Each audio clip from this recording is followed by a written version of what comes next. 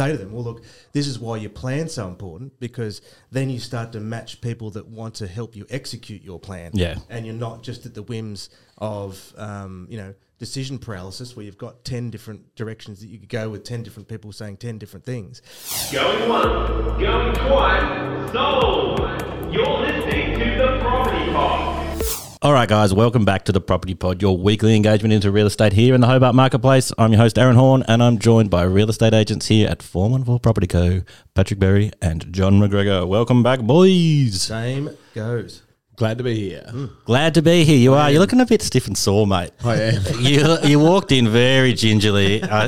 Your back was very straight. You were kind of like a board. I'm like, what's going on? You're like, I've been carrying too many bags. My back's gone. So what's happened? You've been over to Alice Springs and you Have been to Alice Springs. You've come back a changed man, broken man. Broken man. Right.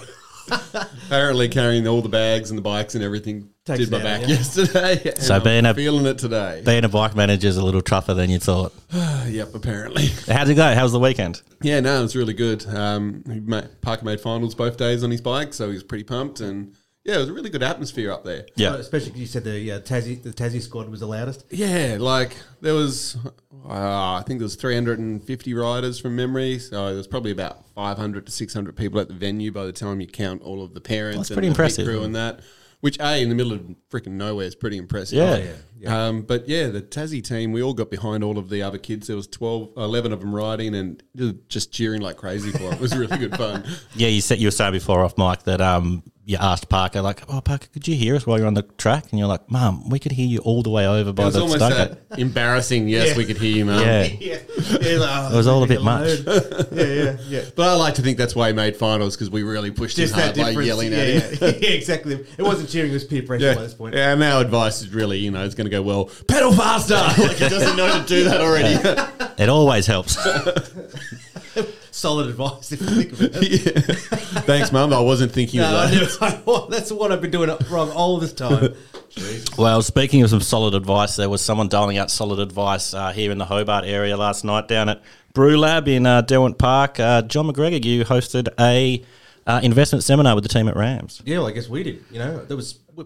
Blew us out though, because we sold out. Well, we didn't actually sell tickets. You just registered. It was free. But Sell out sounds better, though. We sold out. Sold out, baby. Yeah. I had this really awkward bit where it was like there was 2 tickets left on the Eventbrite thing saying like, you're at almost at capacity. I'm like, do we advertise this and run the risk that when people show up, like say like, oh, there's only 2 tickets left, guys, like don't miss out. And then when they show up, if people don't show up, it's just like, oh man, they lied to us. Yeah. And that happens. Hey, like I know because I've done coordinated from the experience. We've done this before and involved in the ROT and YBNT. The problem is there's a huge big anxiety that comes around the ticket sales, and it's a typical Tasmanian thing, even for concerts where everyone likes to book at the last minute. And they'll go, let's rock up. It's also the problem when you offer a free ticket. Yeah. There's no commitment to actually turn up on the night.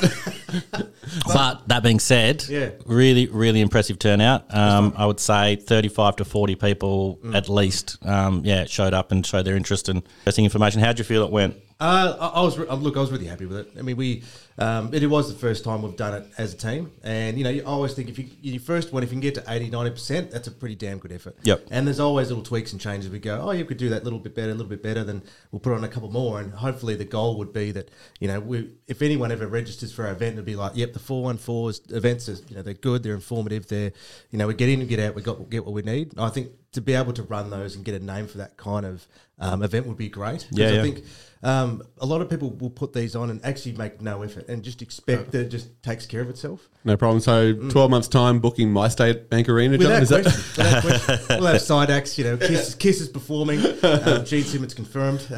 Last time I saw John perform there, he did the Dr. Seuss, all the places you'll go. Yeah. So wouldn't be his first time up on stage there commanding an audience. I'd love to know what the support act to an investor seminar would be.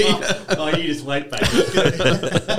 I'm pretty sure there's guys on stilts coming through. Cirque du Soleil. I hear is some vibes. No, look, it was a really, really fun night. It was really cool. Andrew from Rams got up and doled out some advice. And then, while we were packing up all the tech gear, there was heaps of conversation going on and lots of people kind of asking questions. There was some really good questions in the Q&A. Do you want to cover off on kind of anything that was mentioned in the?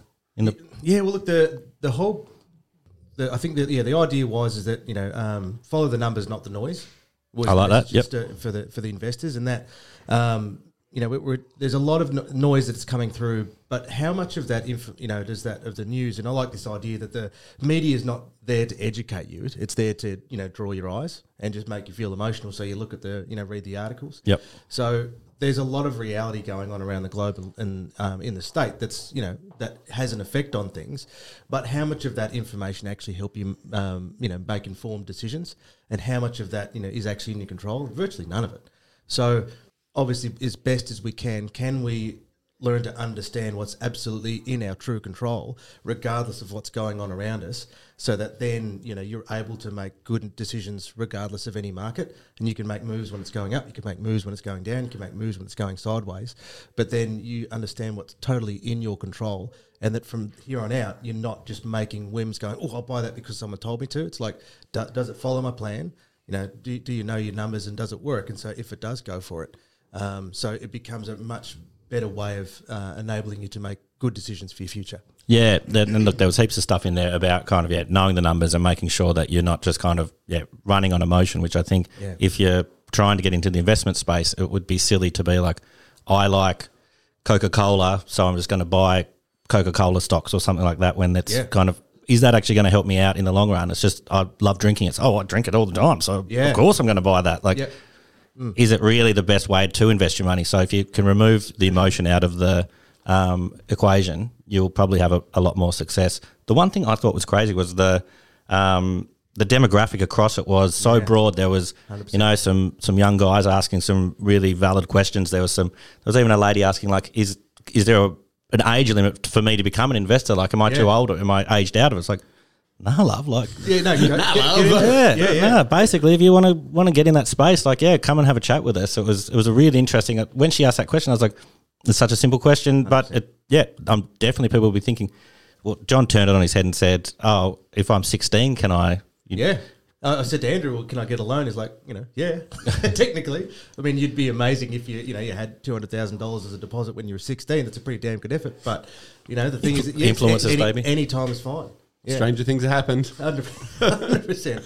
Yeah. So, and I really like the humility of a couple of the questions too, because it's that thing where, everyone's at their different cycle, and sometimes putting on these events is tough because you're trying to find information that is going to be useful for someone who is a quote unquote expert and someone who's just starting up. And that was sort of what we try to do is again, trying to build a framework of questions to ask and things to revisit when you leave, is that, no matter where you are and what your journey is, revisit this now, because that way, especially as the market does shift, is like, well, now's a good time to reassess your position.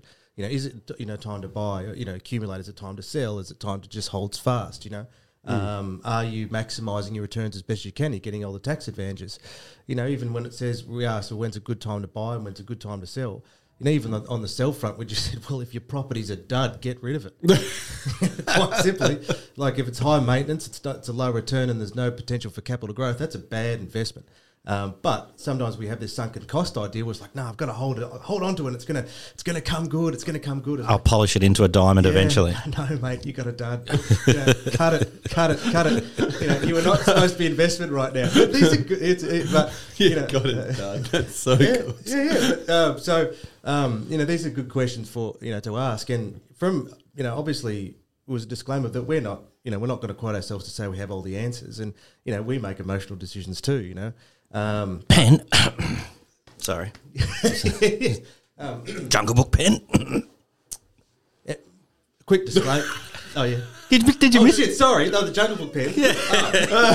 He doesn't even have it.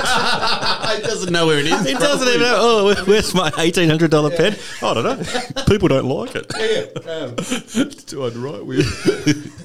It actually really is. Whoosh.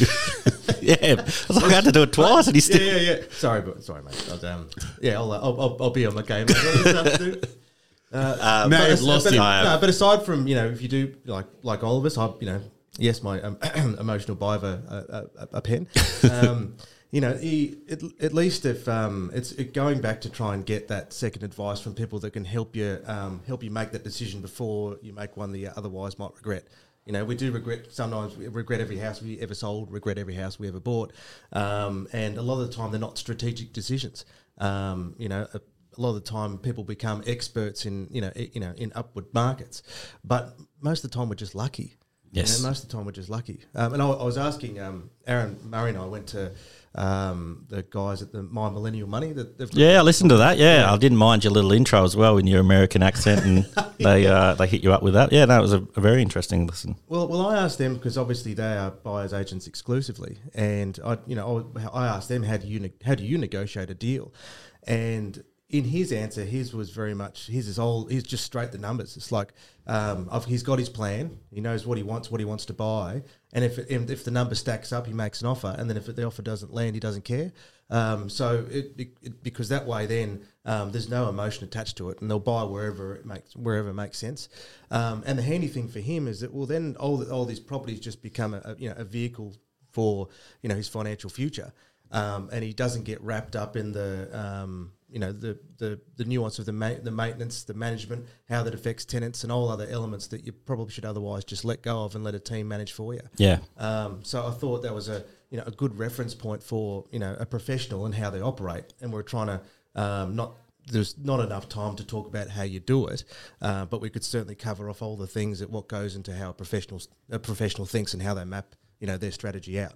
So that was the goal. So that once they've got those base references, now we can source that information to help them, deep dive into it further. Yeah, and hopefully you covered off some really good stuff, and then the conversations afterward led to some, let's meet up again and we'll chat more about this, and we can provide you with some of the things that we've talked about. You mentioned Simon from Propertyology a few times in your speech, and you kind of used the was it brown chocolate or milk chocolate? Milk chocolate, that's them. Yeah, my mate Brad. Yep. Yeah. So there's a bunch of stuff in there that was very valuable. We'll try and put the seminar together, and create access to it to some Property Pod listeners if they're interested as well. Yeah, it's cool to have you to bring in all the cameras. I hope it comes together.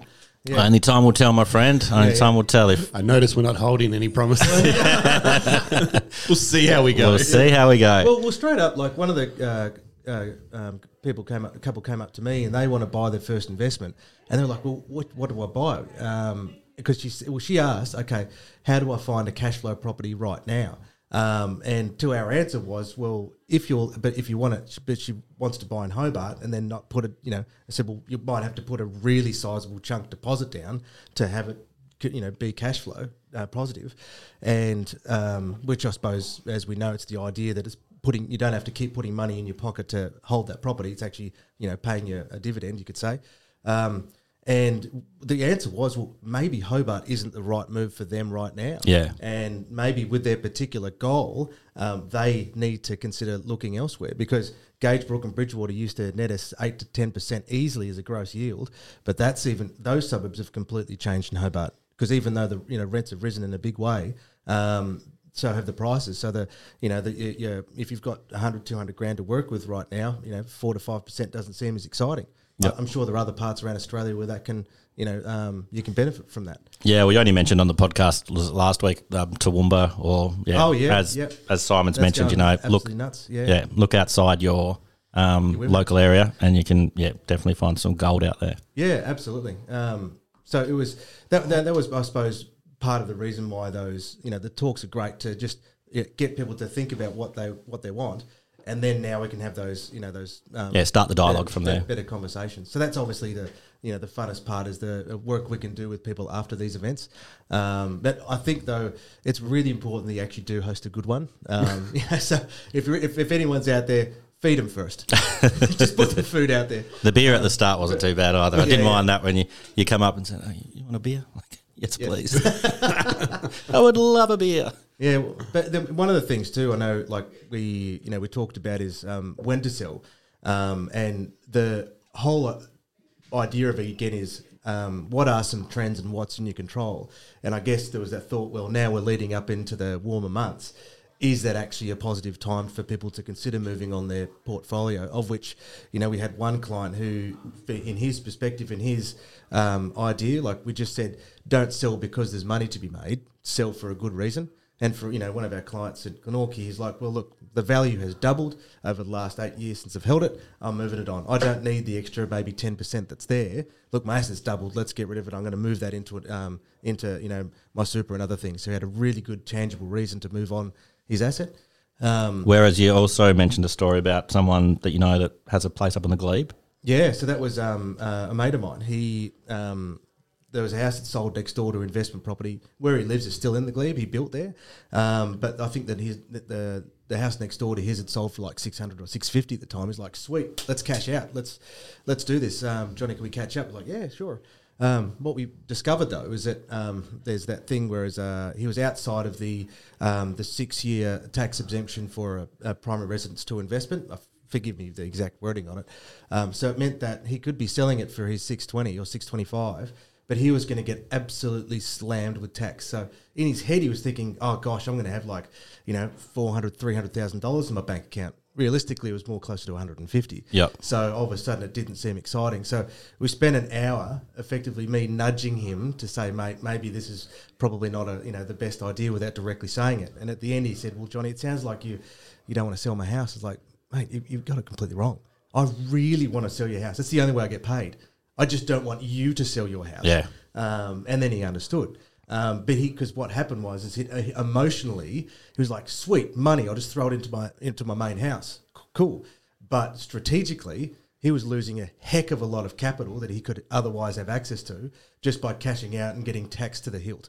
So he didn't have a good plan of why he was going to sell that property. And that was because, we've seen so many people do it now. Like, I just really want to help the client, to say, hey, mate, you do realise there are some consequences if we just cash out now. Yeah, and look, you could see other players out in the field that just kind of, see those dollar signs and just be like, place on the Glebe, I'd love to have that kind of in my swag as a listing. Like, let's go.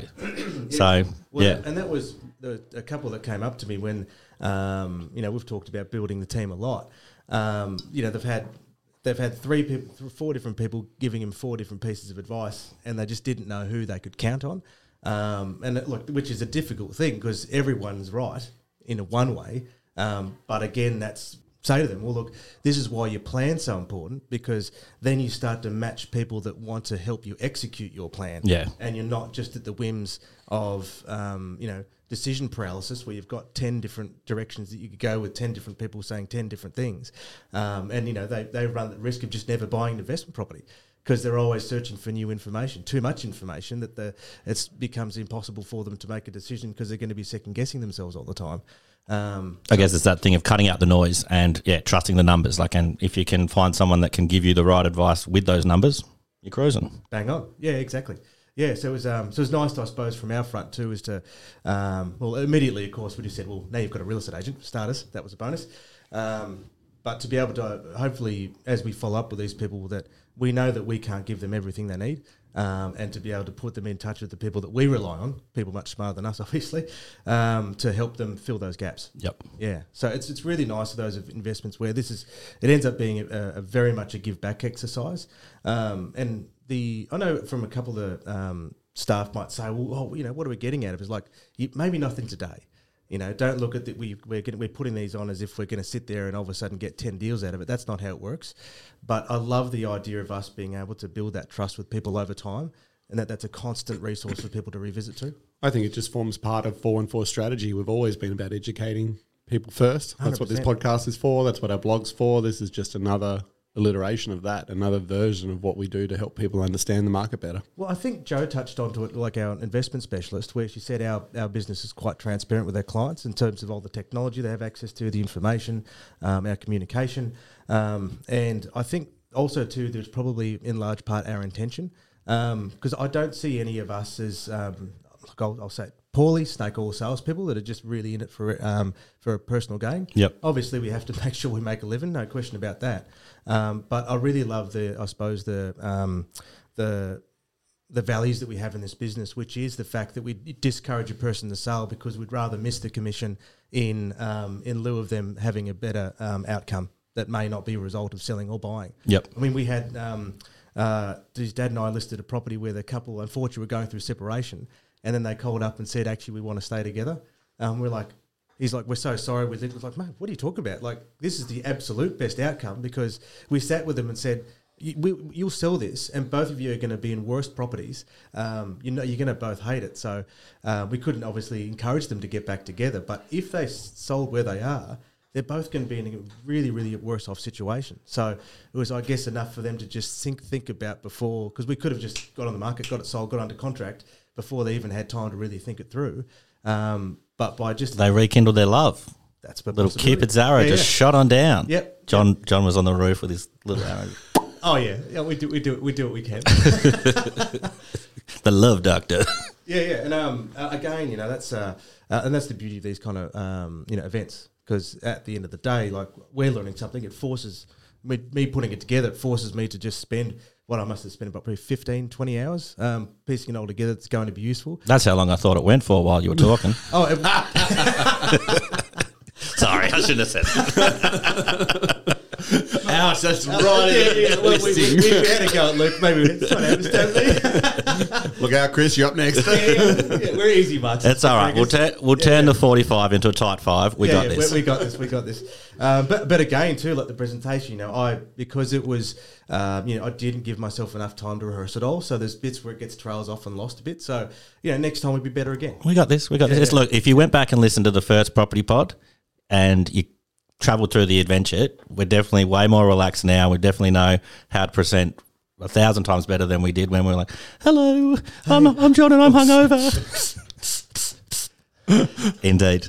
But yeah, look, it was a cracker. We didn't plan on talking the whole show about this today, but yeah, if you were at the investment seminar and you want to send through some feedback, that'd be super. If you weren't there, you've got a little taster of kind of what was covered. Thank you to Andrew and the team at Rams for collaborating with us on the investment seminar. Andrew did a really great performance as well. What's it called? A presentation. Yeah. Performance sounds like a song and dance, like he got up and started singing in a ram costume or something. No, that would be funny. Yeah, I would actually pay to see that one. Wouldn't be a free ticket. It's a performance right there. That's $30 each. Yeah. But also too, thanks to Propertyology and my mate Brad at Milkchop, because obviously I was using a lot of their research to help piece it all together as well. So just want to give a shout out. 100%. Watch this space. I don't think that'll be the last you ever hear of the John McGregor performance art piece with Andrew Leggett. Investor seminars coming at you hot this summer. Tune in every Tuesday. Yeah. All right. Really lost it. And Pat's back still really sore. So thanks for your input. We'll see you all next week. Thanks, guys. See you, gang. Bye. You have been listening to The Property Pod, recorded and edited by 414 Media House in conjunction with 414 Property Code. This podcast is general information only, and the thoughts and views expressed is the opinion of our panel, and listeners should always seek then use their own investigation into any topic we discuss to ensure they fully understand their own situation. It does not constitute and should not be relied on as purchasing, selling, financial or investment advice or recommendations, express or implied, and it should not be used as an invitation to take up any agent or investment services. No investment decision or activity should be undertaken on the basis of this information without first seeking qualified and professional advice.